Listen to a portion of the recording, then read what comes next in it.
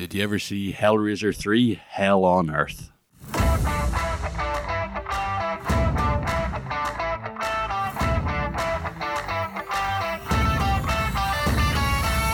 Hellraiser-thon continues with part 3. Hellraiser 3, Hell on Earth, directed by Anthony Hickox. Right, the tagline, what started in hell will end on Earth. Pretty good tagline, to be honest. So here's the synopsis.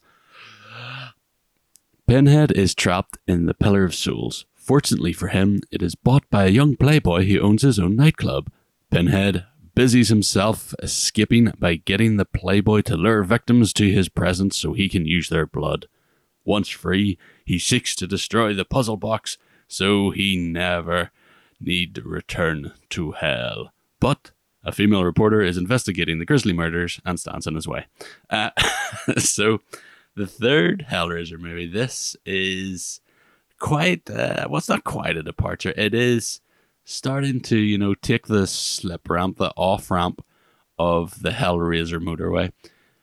This is clearly where the franchise starts to move into its kind of generic slasher sort of mode. Now, I say clearly, I haven't seen any other Hellraiser movie other than the remake. And I'm just imagining that from 4 on, it's going to be a bit, it's just a bunch of slasher stuff. Like, there's no real cool, like, weird vibes and things like this. I mean, in this movie, they make Pinhead the Hell Priest. Well, he's now called Pinhead. He's no longer the Hell Priest, I suppose. They now make him like your Freddy Krueger, your Jason Voorhees character. Whereas before, he was never really out to kill anyone. He was just, he was just sort of like doing his job. But in this, it seems like he wants murder, he wants blood, and he wants a lot of it. And, it's not as good. Let's, get it clear. This is currently ranked as my 3rd best out of 3. So obviously, the first 2 I thought were excellent, to be fair. But you can see that the franchise is starting to dismantle itself. It's starting to, slowly fall away. Bits and pieces. They're just coming off it. Now, it does have tie-ins to Hellbound, Hellraiser 2. And some of them are pretty decent, to be honest. Like the fact that he's in that Pillar of Souls, which I don't think is ever mentioned that in the movie. But, it's at the end of the second movie. So I'm like, all right, fair enough, And then they do essentially justify why Pinhead is not the same character as he was in the first 2 movies. Because at the end of Hellraiser 2, the character Kirsty, she essentially separates the original man that was Pinhead to the demon torture man that is Pinhead. So they're 2 separate characters. And in this movie, they actually have a bit of a confrontation, which is fun. And I always find that a wee bit interesting, giving Pinhead a backstory where he's what's his name, Captain Elliot Spencer, who is he's a World War I captain, and there is in this movie lots of flashbacks and dream sequences and stuff like that.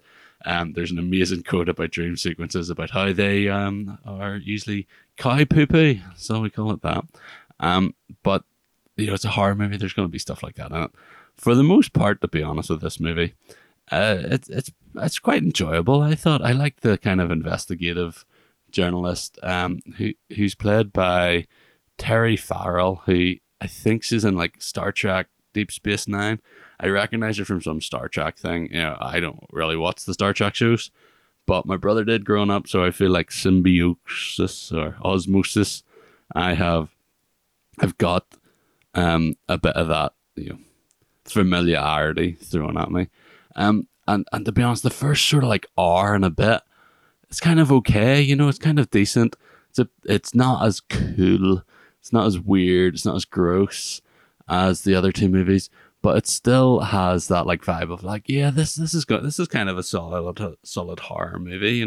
You've got the club girls who are worried, and then you've got the investigative journalist who's trying to make a name for herself and stuff like that.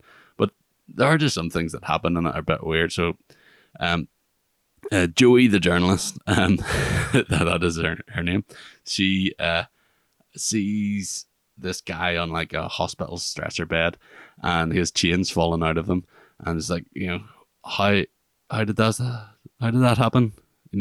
Because what about the puzzle box, and like the hell priests and Cenobites did that? It's like, why is that happening now?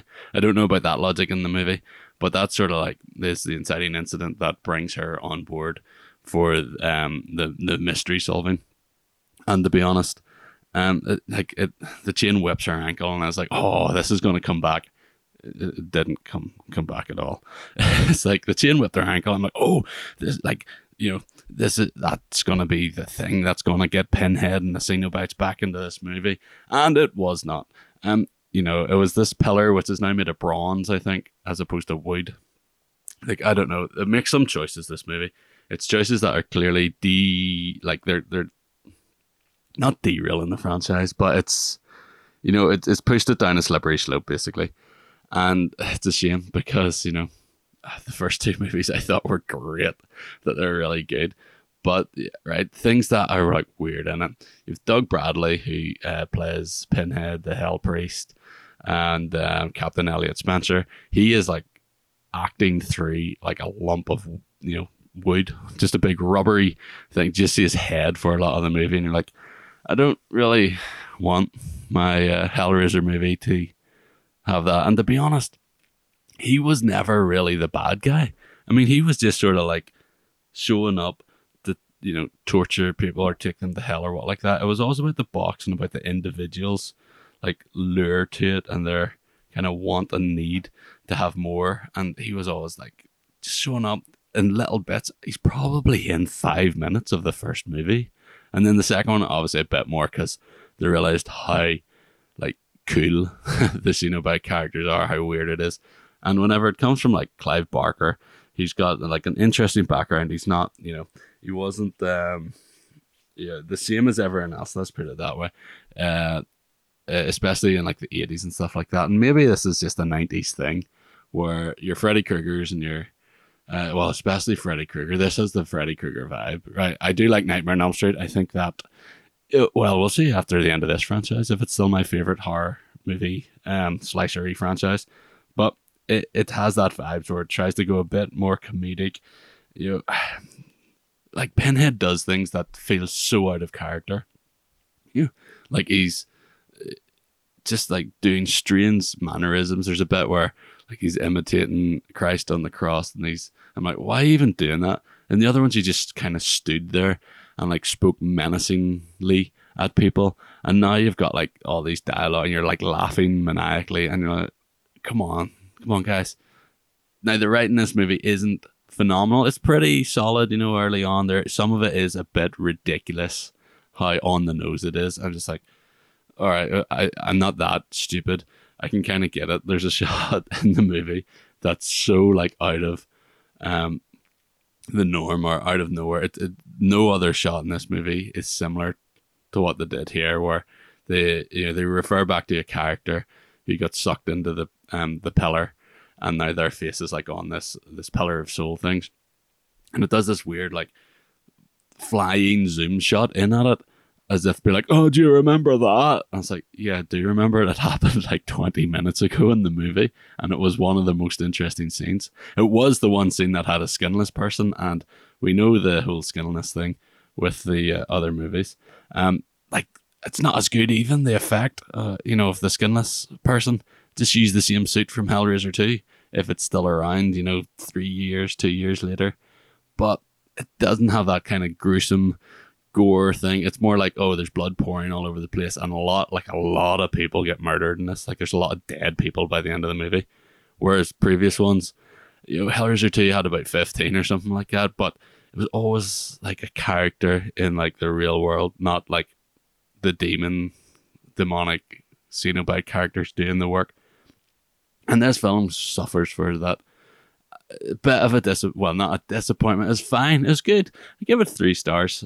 Check out the Letterboxd review. It's kind of got all my opinions in it in shorter form. It just doesn't have that vibe. It seems that like it's shot with more like colorful, like warm tones as well, whereas the other ones it's usually like a black, blue, and sort of like white. almost, and like I get the first one's super low budget, but the fact that it was shot in like 16 millimeter, that graininess is so kind of like, you can feel it. It's got this energy to it. It's got this like vibes. It is vibing. That's suppose the best word for it. And I don't want to be a whole digital film, but honestly, film does look really good. It just looks that little bit better. And I could articulate it about it if I had plenty of time. I suppose I have plenty of time on this thing. I'm the only one doing it. I'm the only one that cares. No, I'm sure there's like one other person that listens. But if you do listen, I'm still on that Instagram thing. The Twitter one is probably going to retire pretty soon, if it hasn't already retired by this stage. Right. Nonetheless, let's get back to Hellraiser.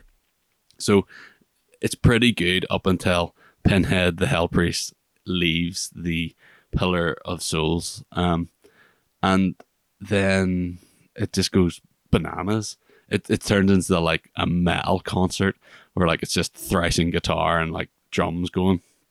It's like, is this relevant for anything other than spectacle? No, it's not. But like the movie ends with a big mad kind of like dream fight in a construction yard, and older characters from that movie, they show up as new Cenobites, and you're just like, what is going on? They look bad compared to the other ones. They just don't look as good. The camera guy from The Reporter, Joey, he's got like a camera lens in his eye, and it just doesn't look good. And you're like, what is going on, guys? I mean, no, it didn't work. Even the sort of like, it's like fight at the end thing, it was a bit, it wasn't tedious, but it was a bit anticlimactic. And my favorite, well, not my favorite, the most bananas bit, the weirdest bit of it was, so they're in the construction yard, and the finish with the puzzle box, Joey puts it into wet cement. I'm like, but it's the middle of the night, that cement's been sitting out, surely that cement's hard by now. It's like, and it was like water. It's so liquidy, that cement. I'm like, who leaves a construction site with like wet cement just chilling there, and like no barriers around it, no nothing, and it's like, it's still not hardened, and it's 3 a.m. or something like that. I'm no cement expert, but I would imagine it would be a bit more difficult than just like plopping it in. But that's what we got, and it was fine. It was decent. It was good. It was enjoyable up until the Cenobites show up. You're like, this isn't bad. Whenever Joey's running about the street, I'm like, I wonder if they filmed that on the same backlot that they filmed Back to the Future, because it didn't look like a real street. Budget show up, like it's a 90s slasher sequel, right? Well, it wasn't a slasher franchise at the time. Definitely. We're on a slippery slope. I know the next movie, I think it's Hellraiser Bloodline. It has an Alan Smithy credit for the director, and there is a work print coming out. It will be out by the time this is out. I don't think I'll have seen it. If I do see it, I'll fire that in on like a later date for the show. But I'm kind of, I do like some bad movies, but I don't know if doing a marathon of them is going to be a great idea. Suppose tune in and find out what else he's doing for 15 minutes a day. Don't know. Next time is the 4th Hellraiser movie in the franchise, Hellraiser Bloodline. Listen to me then, or don't.